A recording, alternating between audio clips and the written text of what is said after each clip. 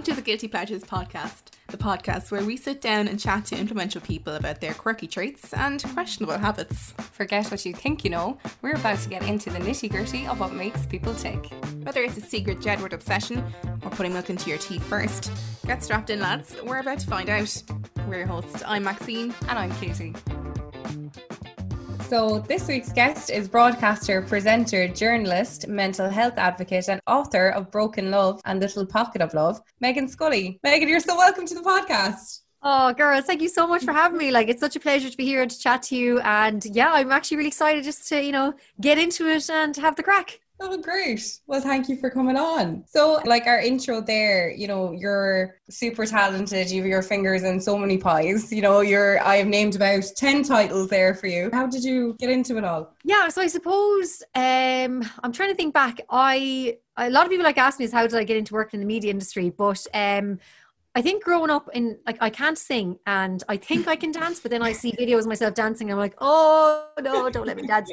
And I don't play many instruments. I grew up in a sporty kind of household. So then I always noticed in school, I was always I was actually I had girl bands in national school. And I'm like, everyone's in my girl band, not realizing at the time that I actually couldn't sing. I thought I could sing, so it was great. So I think I always had that kind of maybe confidence to be kind of, I suppose, entertaining, if that makes sense. And I was always if there was something happening in school, a stage performance, I would always sign up for it. And when it became to I think first time I remember speaking in front of a big crowd, I think I was in third class and there was a school play happening and the teacher got me to be the MC. So I was like, oh, that's pretty cool. So I was the MC for the whole thing. So I remember thinking, I actually kind of enjoyed addressing the crowd. And that was a very young age. My communion, actually, I was the main speaker and then at my confirmation as well. But it was really, I suppose, when I was in fifth class, this sounds like such a little Irish upbringing, but my national school was right beside the local church in Ardrahan. And when you were in the national school right beside the church, you had to serve mass during the week. So we all did it and it was fine. And then one day, Father Kyo, who was the parish priest at the time, he was like, do you know what, Meghann, I might get you to read midweek, during midweek mass. So I was like, okay. He goes, when you're serving, you can read. So I read one of the days. And after the first day, he was like, that's it. You're going to read on Saturdays and Sundays, which obviously is a huge honor because it's the big mass with the big crowd. So I started reading it Sunday mass when I was 11 or 12 years old. And I remember the time my granny was so nervous because she was like, this is this is huge. And I was like, don't embarrass me. Yeah. I used to practice my reading with my granny because I was like, if I say a word wrong, I'll be almost, shunned from me. Yeah, I was like, yeah. So I remember learning all these obviously huge words because in the Bible, in the readings, the words were obviously, I remember a letter from St. Paul to Ephesians. And I think there is where maybe I honed how to public speak because, it was a huge crowd and it's a really tough crowd as well. And I remember grannies and granddads be great reading today now, well done. And I kind of I was like, oh, I can do this. So yeah, from then on, I was always involved in public speaking. In secondary school, I was on public speaking teams. I was always when it came to reading out passages in any class, teachers always picked me because I think I always maybe just from reading at mass, I think I was a good reader. So they liked me to read out passages. And yeah, from there it developed and I just kind of realized, okay, entertaining and communicating is something that I'm good at. And yeah, so then I was involved I went into a radio station when I was 15. I remember to talk about a charity event we were running. And I remember walking out saying to my mum, I was like, I don't know what that is, but I kind of want to do that. And she was like, okay, media studies. So that was it. And media studies then was what I wanted to do and went on to the University of Limerick, studied in Gaeltacht na Manura, Irish and New Media, and then did a master's in journalism. And yeah, that's how the education anyways went. But yeah, I think I always have to thank Father Kyo for putting me up on the altar all those years ago. All started with serving mass. It's the most Irish thing. It's funny. There's so many entertainers that say that. I think Tommy Tiernan as well. He said he started off saying bits of mass and being an altar boy. And he said he got the bug. He got the showbiz bug of entertaining. You kind of do. It's you're in front of you're on a stage, obviously the altar, so you're up on a height and you're speaking to this crowd and you can tell if they're engaged or not. And they honestly, the grannies and granddads are the toughest audience. So I think when you crack them, you're like, I can do this. Did you ever give it a bit of pizzazz or anything, or did you give it a bit of drama, you're St. Paul to the Corinthians? Do you put a bit of oomph into it or anything? Yeah, well, I got, after a while, like Granny'd kind of start comparing me to like the other readers, and they were like a lot of people say, like, some readers just read their lines, whereas I think I kind of delivered it. And I think Christmas Mass was always a bit more fun, that you could kind of have a bit more, I suppose, charisma, and as well Easter, because they were like the big ones. But yeah, it's funny, I sound like I'm like the most devoted Catholic ever, but it was just kind of, I suppose, where I got the grow for it. And even now, like when it comes to public speaking, I always think, back to those days. And I suppose it's where I learned how to address a crowd. And it's kind of, I suppose, built the confidence for doing that now, like when I look back. But yeah, I suppose you could kind of slightly put a bit of yourself into it, but you also have to be careful too, because you're kind of delivering someone else's message, so you have to make sure you got it right. So yeah, it was I suppose my own personality couldn't really shine, but I think maybe from then, because I got the confidence when it came to school and school plays and public speaking in school, then I could really like put my own personality into it and put my own stamp on it. Yeah, it seems like you're really on a straight narrow for media and speaking to people and entertaining people, but then also you went from audio and visual and speaking to written, by writing your first book, Broken Love. So that must have been, for anyone that's ever written a book, myself included and Katie included as well, we have never written a novel or anything even near it. It seems like an absolute mountain of work and a bit of a labyrinth to try and navigate. So what's the process for it, really? Yeah, it's funny, I actually had this conversation the other day with someone. We were talking about he was similar age to me, and we both have published books now. We're saying it's kind of like, I don't know, but when I was, I suppose, growing up and even kind of still, I always assume authors are older people, or it's an older generation that write books. So I suppose for me to write a book when I was, I guess I really kind of started writing the book when I was 15. For those who maybe aren't aware, Broken Love is my journey through loss and grief. And I lost my brother when I was 15 and he was 18. I lost my dad when I was 16. So the book is basically my diaries from those years, and documents the grief and the loss and the pain and the suffering, but also how I got through it and how I, learned to live and move on with my life. And I guess go from the lowest point in my life to being able to pick myself back up and move on. And I think for me, it was in 2018, I published Broken Love.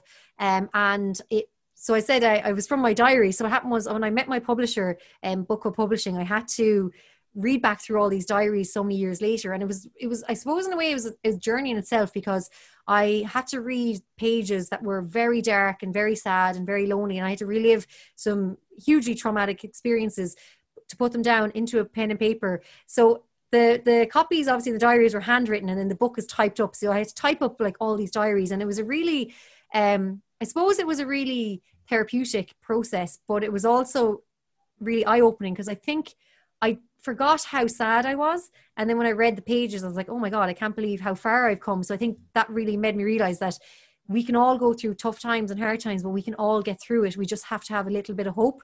So yeah, writing the book and putting it together, I actually managed to put it all together in January of 2018. I'll never forget the month. I think it rained every single day. And at the time I was presenting a breakfast radio show. So I'd finish work like maybe 11 or 12 in the day, and I'd come home to my apartment in Limerick that I'm still in now. And my housemates would be working regular hours. They wouldn't come home till 5 or 6. So while I had that time, I would sit down at the kitchen table and I would just type. So in the full month of January, I put all the diaries into a document and then started the process. Which, yeah, it was just, I think sometimes I still kind of forget that I wrote a book and that I'm about to write publish a second book. And the experience was really, as I said, therapeutic, and it was nerve-wracking too, putting a book into the world, especially something that's about a personal experience, because you're showing your vulnerable side to so many people, and you're letting people in, like letting someone read your diary is like, when you're growing up, if someone looked into your diary, you'd be like, get out, stay away. So I published my diary for anyone, anywhere to read and see. So yeah, it's just been, I suppose, how did I do it? Yeah, I just had to put the head down, because the great thing, I suppose, when writing and publishing a book is you have a deadline, like an assignment in college or writing a thesis. Like you have a deadline, so you just have to get it done. And I think that's how I did it. And as I said, January, loads of rain, and just use the weather to my advantage to complete it. And that's kind of how it happened. But yeah, I suppose at the time I had to be very, very structured. And I think at the time too, I was mainly just presenting the breakfast show. Whereas now for the second book, it was a lot harder, because I've taken on quite a few different jobs. So I kind of work like 7 days a week. So now it was definitely a lot harder to finish a book. Okay, and I suppose that brings us to our first guilty pleasures question in a way, and that is, do you have any quirky rituals that you do when you're working, for example, especially now that you're so busy, as you said, 7 days a week? Do you have any rituals that you do maybe before you go on air, for radio or for the Limerick Post, or even when you're writing? I definitely talk to myself a lot. I've noticed. I do have, in my bathroom, I have a vision board up on my huge vision board. Actually, I think at this time I didn't mean to be so large, but I have a vision board and it does have like career in it. And I do read out, I put it into bullet points and I do read it out to myself every morning. And it's funny. I know I'm bringing this back to church again, but during the initial lockdown, an anonymous person sent this little prayer to the Limerick Post for me, but I believe it was sent to quite a few media people around Limerick at the same time, because I saw someone from Live 95. I think I remember that actually. Yeah, I think Leave got it or something. Yeah, you got it too. Yeah, so it's like, oh, read this 3 times. It's like, oh, please help me and guide me, and you say it 3 times. So I actually kind of put that up on the wall too, because it's like a kind of a nice one, just help me and guide me. So every morning, I suppose, when I'm brushing my teeth or like getting ready and putting my do my skincare routine, I have the mood board and I have that little saying, and I kind of just say the 2 of them.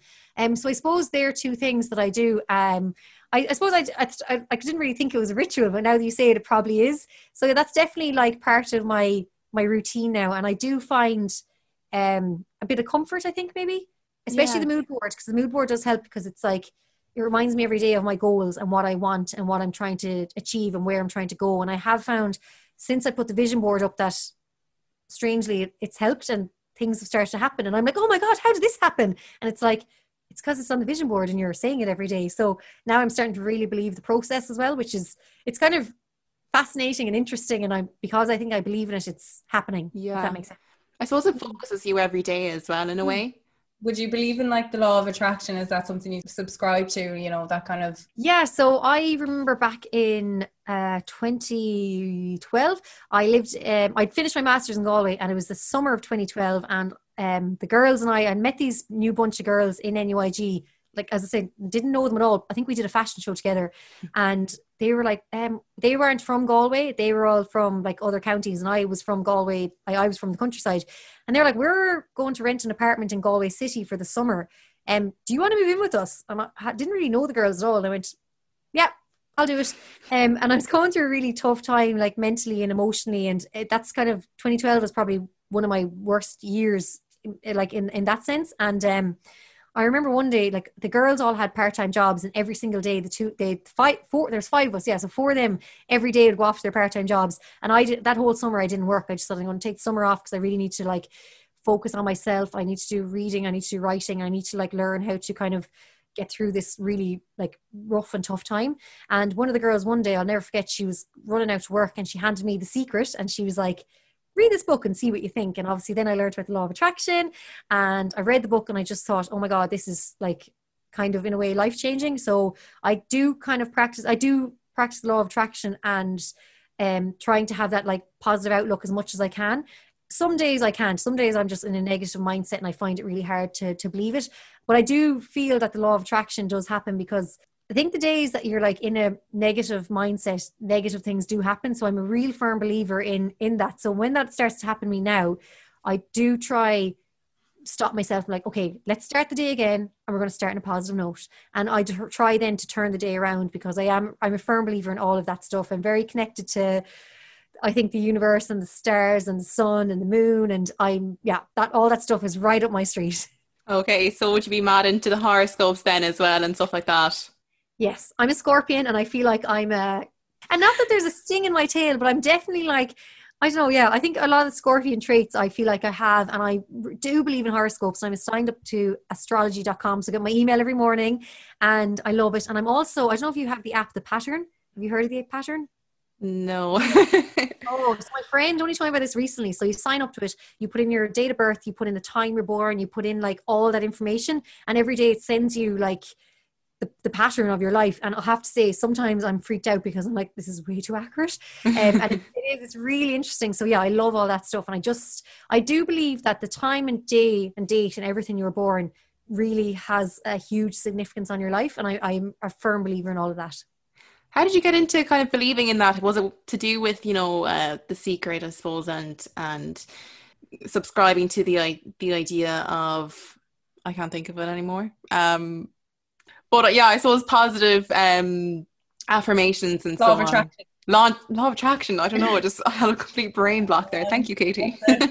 I think so. My mum is one of 11, and she is third in the family. And she's there's 9 girls and 2 boys, and it's they would have grown. Mum would have grown up in a like real Irish farm, rural Ireland. I said loads of kids, and it's funny because I think mum then there's something different about my mum compared to the rest of maybe her siblings. Like mum has always been a bit more earthy and a bit more in tune with things and a bit more like, I think mum's always been into that kind of horoscope kind of lifestyle. And when my parents separated when I was 3-ish around that time. And my brother was we're about 3 and 5, kind of that age group. And we were born in Dublin, and then mum was like, what, like, she was separated and she didn't know what to do. And she didn't want to stay living in Dublin, but my parents were originally both from Galway. So she didn't want to move home, like just yet, because she was kind of like, I suppose, going through a huge transition in her life, 2 very young kids. So a friend lived in Spiddle in Connemara and said, come out here. So mum said, okay. And Spiddle, like we moved there in 95, and it was by the beach. It was completely Irish. Like we spoke English. We hadn't a word of Irish, and we were completely accepted by this community. And I remember out there, like mum having, I suppose, like friends like that were big into horoscopes and had this real natural way of living, and were like vegetarian and vegan. You never heard of that like before then, and we're into like all this like really quirky, cool stuff. And I remember thinking like I remember one time, I'll never forget, my mum picked me up from school, and she was wearing like what at the time what I probably would have called like a hippie dress. And I remember she'd come in and I was like, why are you dressed like a hippie? And mum was like, what? And then I was like, where are you, like floral dress? Where are you going with floral dress? And then she was like, what are you on about? And I just like, no, like mum was always a bit more of a free spirit then. And I just loved that kind of about her. And then I very much so took after mum. So I think she brought us up in that kind of, like that lifestyle to kind of, like live like, I suppose, I don't know what the right term is really, but she just was so in tune and connected with like everything beyond life and spirit and the sun, the moon, the stars. And I think she just brought me up like that too. And mum and I would there's a lot of books we've both, like she'd like read this book and vice versa, and I think mum and I are very in tune. So my mum's Cancerian, so she'd be very like affected by the full moon, and she's like, I've such a headache. She goes, I bet you it's full moon. And she's like, oh, it's full moon. So I think I'm like that too. I'm like, it's full moon. I feel like I know when it's like, or if it's retrograde, I'm like, oh my God, it's retrograde. And mum's like, yeah, so I think we're very much so in sync in that sense. And we love all that stuff. And I think that our family, like Mam's siblings and my granny, are probably like, oh God, here they go again. Is that kind of way? Yeah. Yeah. So I think it's been with me from a very young age, being very connected to, I suppose, the world and spirit life and all that. So okay. Yeah, and I just always have believed in it. And do you believe in like a spirit life? Would you be more, interested in maybe folklore, or would it be more kind of not the supernatural, but I suppose spirituality? Absolutely. So I think this might sound a bit like crazy to say, but I think I was maybe 11 when I saw my first like spirit, as they say. So I suppose I've always been very much connected, and I'll never forget, I was in my room at home in Ardrahan, and I just woke up in the middle of the night, and I looked and I saw my friend, like my really good friend's granddad, who passed away, and he was like standing in the corner of my bedroom, and I was like, oh my God, what's he doing here? And I pulled the blanket over, and I was like, okay, why is he here, and what's going on? And I remember being really kind of like wide awake, being like, right, what's he doing in my bedroom? Why is he here? And what's this mean? And I knew he was dead. So I ran into Mum, like, cause when you're like, where your bedroom is without opening your eyes. So I remember like running out of my room and finding the handle and like running into Mum. And I was like, Mum. And I woke her up in the middle of the night. She's like, what? And I was like, and I said his name. And I was like, he's in my room. And she was like, what? And I was like, yeah, he's standing in the corner. And she goes, you're okay. Don't worry. Come to sleep. And fell asleep with her. Then the next morning, she's like, oh, do you want to tell me what you saw? And I was like, yeah. So I told her, and she goes, yeah, that's totally fine. So I went over and I told Granny, and Granny was like, oh, you know what that means? And I was like, no. And then she's like, you need to pray for him. And I went, what do you mean? And she's like, well, if you see someone, it means you need to pray for them. So do me a favor now and pray for him. And I went, oh, okay. So I think after that moment, I was initially scared when I saw him, but after that, then I was like, okay, he just needs me to pray for him and it'll be fine. Yeah. So since then, like I've definitely had like quite a few encounters or experiences throughout my life. And it's funny because sometimes you say to people and they're like, sorry, what? No, like that doesn't exist. And I'm like, well, doesn't exist, because my theory is you hear too many stories for it not to, though. Like, even my own friends, like, that have had run-ins like that, and it'll be maybe an old family member, like a grandparent or something that they see in the room, and I think a lot of them have the same kind of reaction where they're scared at first by the sight, but then afterwards it's kind of comforting nearly to them or something. Yeah, and I think society has tried to tell us for years that we can't see people and we can't see spirits, but like there's always these like stories of babies and how babies are always looking at someone else in a room, and it's like because they can see, because they're not. I feel like children and who are basically before, I suppose, toddler age, when they start to kind of talk and walk, I feel like they are not conditioned to not see it, so they are very much so alive to it in a way. Like, for example, when my brother died, I was 15, he was 18, and one of my little cousins was about 2.5 at the time. She was a small toddler. And I was actually talking about this recently to one of my aunties, not her mother, but a different auntie. And then she was saying, she was like, she remembers that night when the crash happened and Marcus was in hospital for a few hours for like surgery before he died. And she said she remembers her that night because she was obviously should have been in bed at like 8 o'clock or whatever time toddlers go to bed at. Yeah. And she said she sat up for the whole night with everyone. Now the family were awake up, and like Marcus, we got told at 2 a.m. that Marcus had died, and she stayed up with all the family, and they said she sat in silence and she knew what was going on. And I'll never forget the next day she was in the home house, and she just sat on everyone's lap. Anyone that was like sitting, she's sitting in their lap, and she's like sat in silence, and like she wasn't a quiet toddler, but she knew what was happening. And one of the nights not long after Marcus had passed away, she was like roaring laughing in her sleep. And then when she woke up the next morning, my auntie was like, "Oh, you were asleep laughing last night. What was wrong?" Or who was there? And she goes, "Marcus was tickling me." Marcus being my brother who passed away. So he was tickling me and playing with me, and he was making me laugh. So I'm totally like, yeah, that totally happened. So I think it's actually now as a family as a whole, we've all really, since Marcus passed away, everyone now is very much so in tune and connecting to the afterlife. And I definitely believe in it. And I really I'm very much open to like seeing things and hear, that doesn't scare me anymore. And if I see or feel like I see, so if I feel like someone is here and needs, I'll let them know that, they're safe, or if I think that I maybe need to say a prayer for them, I'll do that. And I'm definitely like connected to all that stuff. Some of my friends think it's mad, but other friends then are like, no, that's your thing. We understand it. That's fine. And if I walk into sometimes I walk into a building, I'll know, I'll get a sense of like, oh yeah, there's energy here. And then my friends are like, oh, okay, don't tell us who you see and we don't want to know. Would you ever go to like a medium or something like that? Yeah, I've been to a few. I had a really good friend who sadly passed away now. She initially I met Heidi, and I suppose she'd call herself like an angel healer or a messenger. And I went to see her a couple of years ago. We ended up becoming really good friends because she published a book with the same publisher, and so we would have been like hanging out a lot. So then it came to a stage where I'd say to her, like, oh, I said to her, I feel like I'm really connected. And she was like, you are. She's like, if you really want to tune into it, you probably could. She's like, you definitely have kind of clairvoyant, I suppose, not powers, but yeah. So she was like, if you wanted to tune into it, you probably could. And I actually have a cousin who is now a medium, and he's like had to quit his full-time job because he's like, I like so many people need my help. And so now the fact that I have a family member that's doing that as a full-time like actual job, I'm like, I definitely am like, yeah, that's totally cool, and I could totally relate to that. But yeah, I suppose I definitely like believe in all that, and I've been to the mediums, and I think if they can help you, they can. And once you like are like connected and open to it, I think like it offered us really great healing, especially after Marcus and Dad. Like my mum and I were obviously naturally in really bad place and needed some sort of help, and it's definitely really helped us. And I think believing in it and knowing that like Marcus and Dad are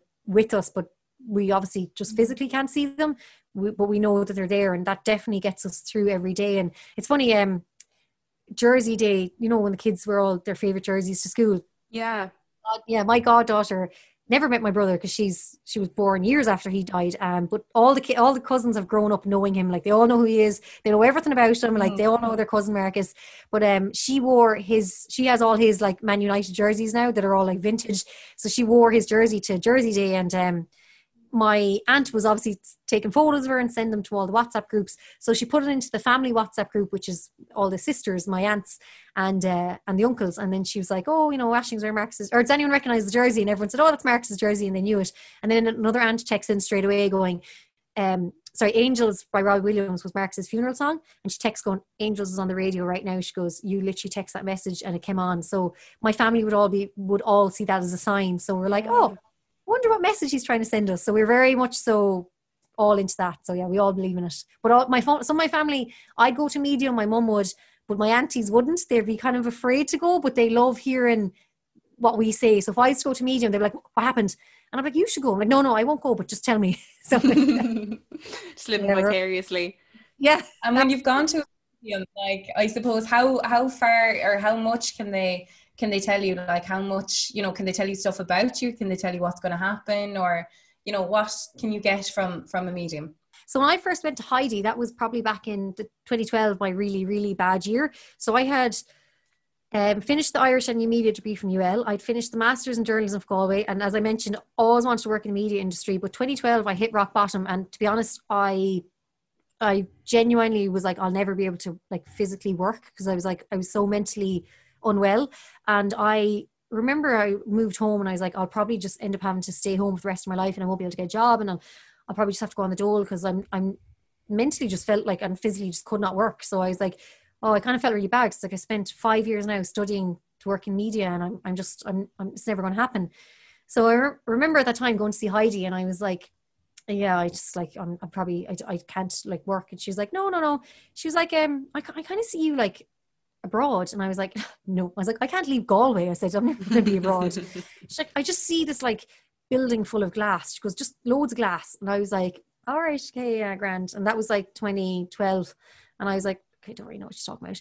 And then in 2013, in March 2013, I moved to London, started a job with MTV, and I walked down Camden Street, turned the corner, and there in front of me, the MTV building full of glass, this huge glass building.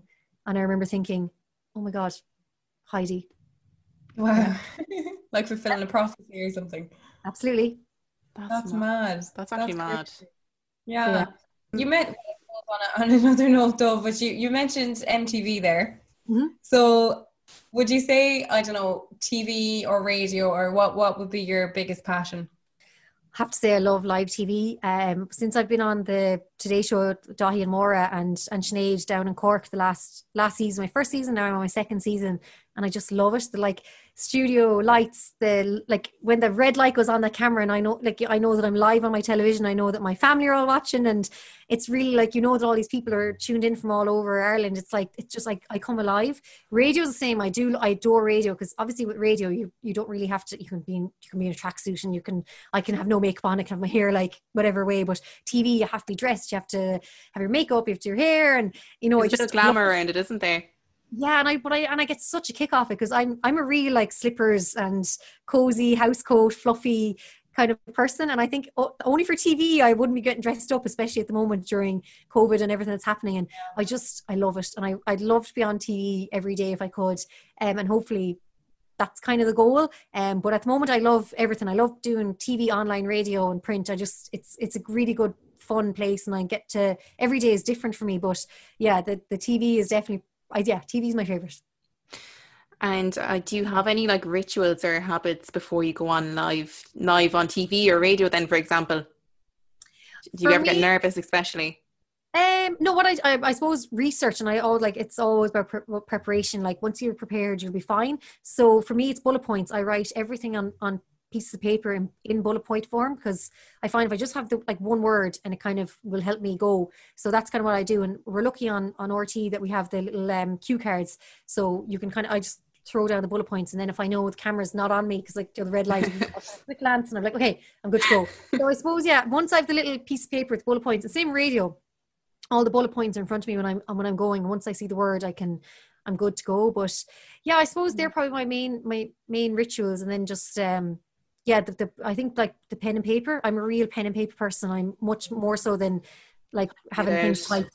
Yeah, same. It's you remember it better or something when you write it down. I don't know what it is. It's just like a brain to hand connection or something. Yeah, absolutely. That's completely what I feel too. Yeah, I really like once I've around me right now, if you could see, there's paper and pen everywhere, and there's always something close to hand to just scribble down. Yeah. And I suppose you said that you enjoy radio and TV both, and that you have the same kind of rituals for both, but as a Radiohead, I'm assuming you're exposed to a lot of different music. Do you have any genre of music that would be your guilty pleasure, people wouldn't really know that you're into? Celine Dion is like, I adore Celine, and she's just, so when Dad and I used to be driving around the car together, we always had, like, I don't remember, in the CD player in Dad's car, like, used to be in the boot, so you'd have to put the CDs into like the slots, and we like one, I think Dad had one with like 10 CDs, so it was like a big deal, so we'd have to memorize which, like, where each one was. So I think my dad definitely inspired a lot of that music. So Frank Sinatra, M People, Celine Dion, and we'd be blaring them in the car. So I love a bit of Celine. I love big ballads, and sometimes I just go to ballads, and I just absolutely adore them. And then I think Barry White as well is one of my favorites. I just sometimes love blasting them on and turn them up full volume and just like a shower singer. Get lost in the music. I think they're. Have you ever gone to one of Celine Dion's concerts now or anything like that? Have you had a chance? So back in the 90s, my aunt had tickets, and she was like, I'm bringing you, because she goes, I know you're a massive fan. And I was definitely only in national school, and I was like, oh my gosh. And she went to the Point Depot at the time, and I can't remember what happened, but she ended up cancelling her entire world tour. Devastated. So then I remember she's played in Vegas, and I was like, I have to go to Vegas to see Celine, but I've missed her every time. So now that she's kind of like back out there again, my plan is to get to a Celine Dion gig. And you know what? I'll travel if I have to. Like, I'll go abroad. I don't mind. I'm dying to see her live. I've never seen her live. I've seen her, like, you know, when she does those in concerts and they're like shown on TV. They kind of do like the live concert maybe from, I think there's one in Albert Hall maybe a couple of years ago, and I've seen that, and like I've watched that in my television, and I'm like, oh, I need to see her live. I just think she's amazing. Like, and I said, I can't sing, but like when I'm on my own and she's playing, I'm trying to scream out the words. But yeah, do you ever reenact the Titanic scene when nobody's home? My mum used to have this silk. Yeah, mum used to have this like silk handmade ball gown from even before that time, and I'm telling you, it was like that dress and that scene. And you know, the dress that Celine wore in the music video, she wore this satin cream dress. Yeah. And I remember when nobody was at home, I used to put the dress on and like dance around the room in it. And it's funny, that dress was definitely in the house that we currently live in, because we've moved a few times, and I've asked mum again and again, and she just can't find it. And it was like 100% silk, and it was like proper Celine Dion, and it was also kind of like the one she wore, do you know, I'm trying to think of the lyrics now, but the one where she's in the house with the guy and she's running through, and she's like, there was nights when the wind was so cold. That dress, it looked like that too. If you look it up, you'll remember it. She was kind of like a nighty type of thing in a way, like a long. Yeah. You've anthem for that now, like that would be so stylish. Or like, I feel like that at a music festival with a pair of wellies and like a trench coat would be unreal. Bit of a belt or something, and away you go. I tell you, it's coming back. It's all coming back. I know who Meghann's going to be in her next life anyway. But if Celine Dion, I suppose, is your guilty pleasure music, would you have interest? Would you have a guilty pleasures, maybe, I don't know, series or Netflix series or TV, or is there any kind of thing you watch that you're like, God, I don't know, this is... Do you know when it comes to Netflix, I love real life crime documentaries. I am like, oh my God, and I'm like, they're like, I watch them, and I'm like, they're kind of scary, but I just love a good real life documentary. And I just find, like, I watched that one recently on Netflix about the American kind of, she was like a Facebook blogger, YouTuber woman. Do you remember the husband and the two kids? And really grim and dark. Yes. But I love, like, it was the family next door or something. But I love like a good real life true story crime, especially the American ones, because they're so dramatic. And I love English ones too, because I love the English accent. I love a good accent. So I think, yeah, anything true crime, I'm like, love and adore, and I'm like, get sucked into them. I grew up, like, I think I was probably one of the first Kardashian fans in Ireland. I was obsessed with them. My mom used to be like, what are they? And my stepdad Andrew would be like, what are those ones she's always watching on the TV? And I remember then my first time going to New York, I went to the Dash store. I remember traveling over at the time with my ex-boyfriend. I was like, we have to go to Dash. And he was like, what's Dash? And I was like, the Kardashian store. And he was like, what? So we went to Dash, and I bought like a ridiculous coat. I won't even say the price of it, and I still have it. Love it. I suppose in terms of, I mean, we're talking about Netflix. Do you have a guilty pleasure food or food combinations that you'd, you know, have by your side when you're getting down and watching a bit of This is Netflix always a now? good one. I'm Yeah. such Or maybe after a night out. yeah, I'm a Supermacs. Chicken breast sandwich meal and taco fries, or else curry cheese fries, and it always has to be large. And it's like Supermacs is my thing, and everyone always laughs. And That's Galway people. It's like the stigma. Supermacs. It is.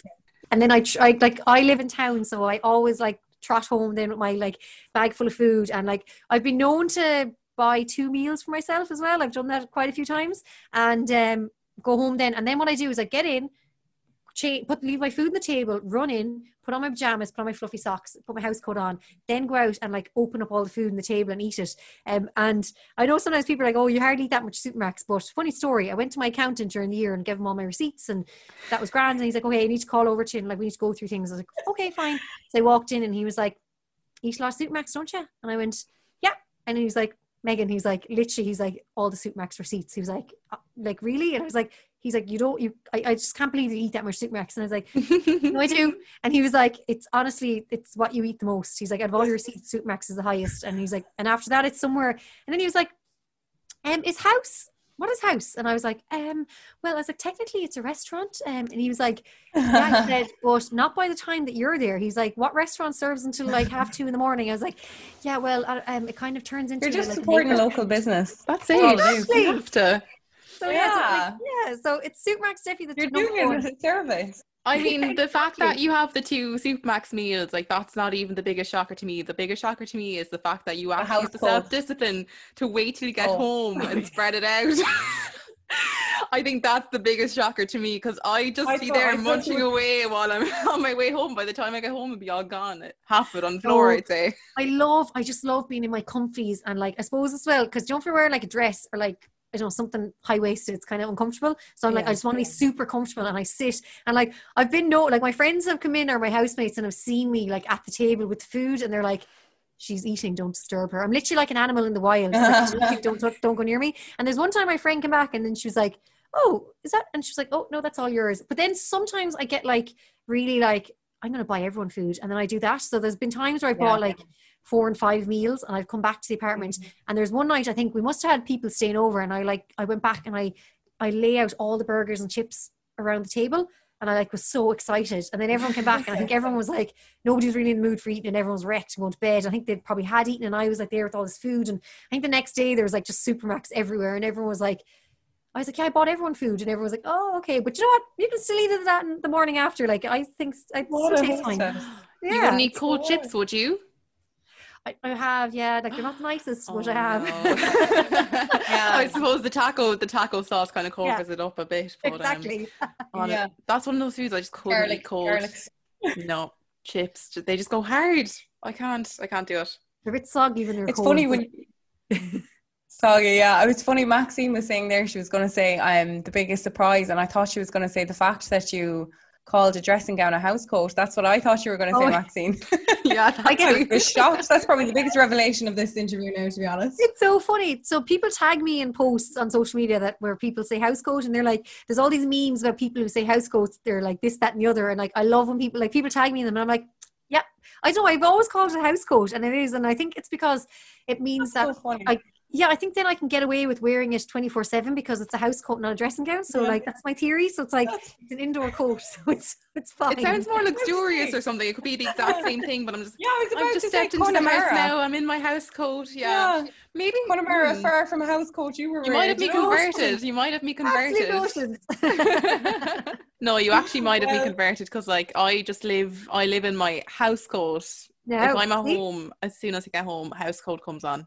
It's more acceptable to call it, if you call it a house coat, you can wear it all the time. It doesn't make a difference. Like, I brought the bins out, and I'm like in my house coat, and I see my neighbours. I'm like, hey, so my poor neighbours in my apartment block have seen me done up to the nines. They've seen me on nights out. They've seen me in the, like, coming from the gym. They've seen me in my house coat. And like, sometimes I forget that the apartment block isn't my house. So sometimes I kind of like go into the lift, and I'm like going down to collect a takeaway, and I'm like, sure, it's like, might as well be, it's like, it's all the one, like. And then I'm like, oh, then sometimes I meet people in the lift, and I can see them looking at I have the most awful pajama bottoms. They're Beavis and Butthead. They're a men's extra large, and I've had them for years. I got them when I actually worked in MTV. Someone was clearing out the merchandise closet, and they were there, and I said, I'll have them. And I was like, I'm actually, growing up as a kid, I was afraid of Beavis and Butthead because I think they're really scary looking.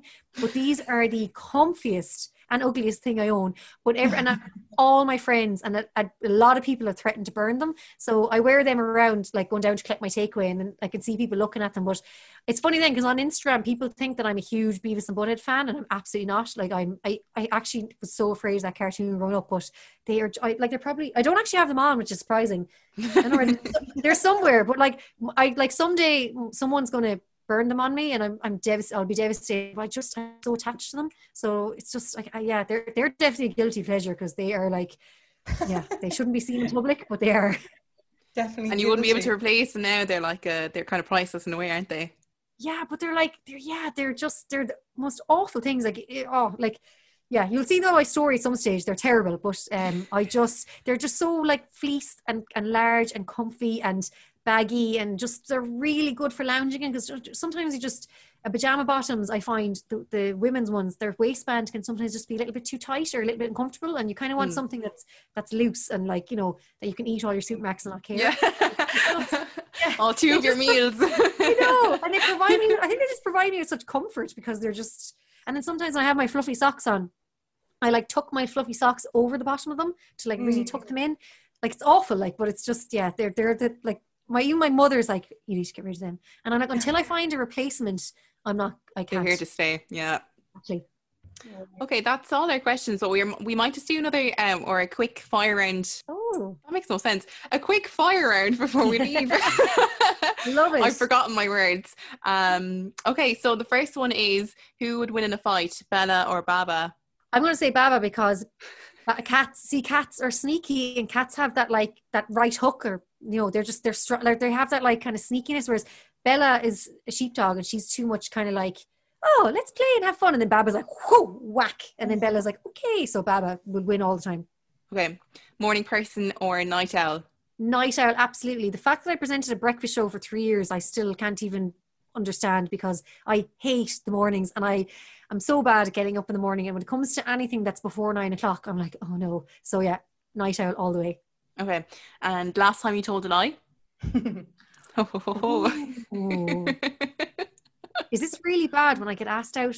Oh, when people ask me out on social media, like when guys ask me if I want to go on a date or if I like want to hang out or whatever, I always say I'm in a relationship. I'm like, sorry, I'm seeing someone. I just don't put him on social media because he doesn't like social media. I think it's the nicest way to go about it. Imagine you're like, no, I just think you're wrong. That's it. No. I feel bad. No, I just go, sorry, I'm actually seeing someone, but he doesn't like social media, so I don't share him. So I think some people on Instagram think I'm in this long-term relationship that I keep secret, and other people are like, she's single.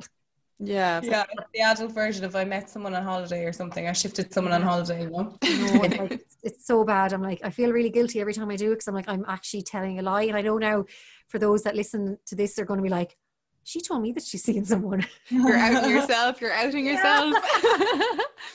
Okay, so last one then, social media or real life? Oh, real life, always real life. I have to say, and that's the one thing I've noticed with this whole COVID is what a sociable person I am. Like I'm in my 30s now, and I love going out every weekend, and I love going out during the week, because I just love talking to strangers and love talking to people in the bathroom and love chatting to people at the bar and love chatting to the staff, and like I just love talking to real life people. And I just find social media is it's fine. And do you know what, there's like I've like gotten to know so many people through social media, like I know we got connected through social media as well, so it's like it's an amazing tool, and it's such a great support. And I think especially now it is really great to connect with people, but I just I love talking to people. Yeah.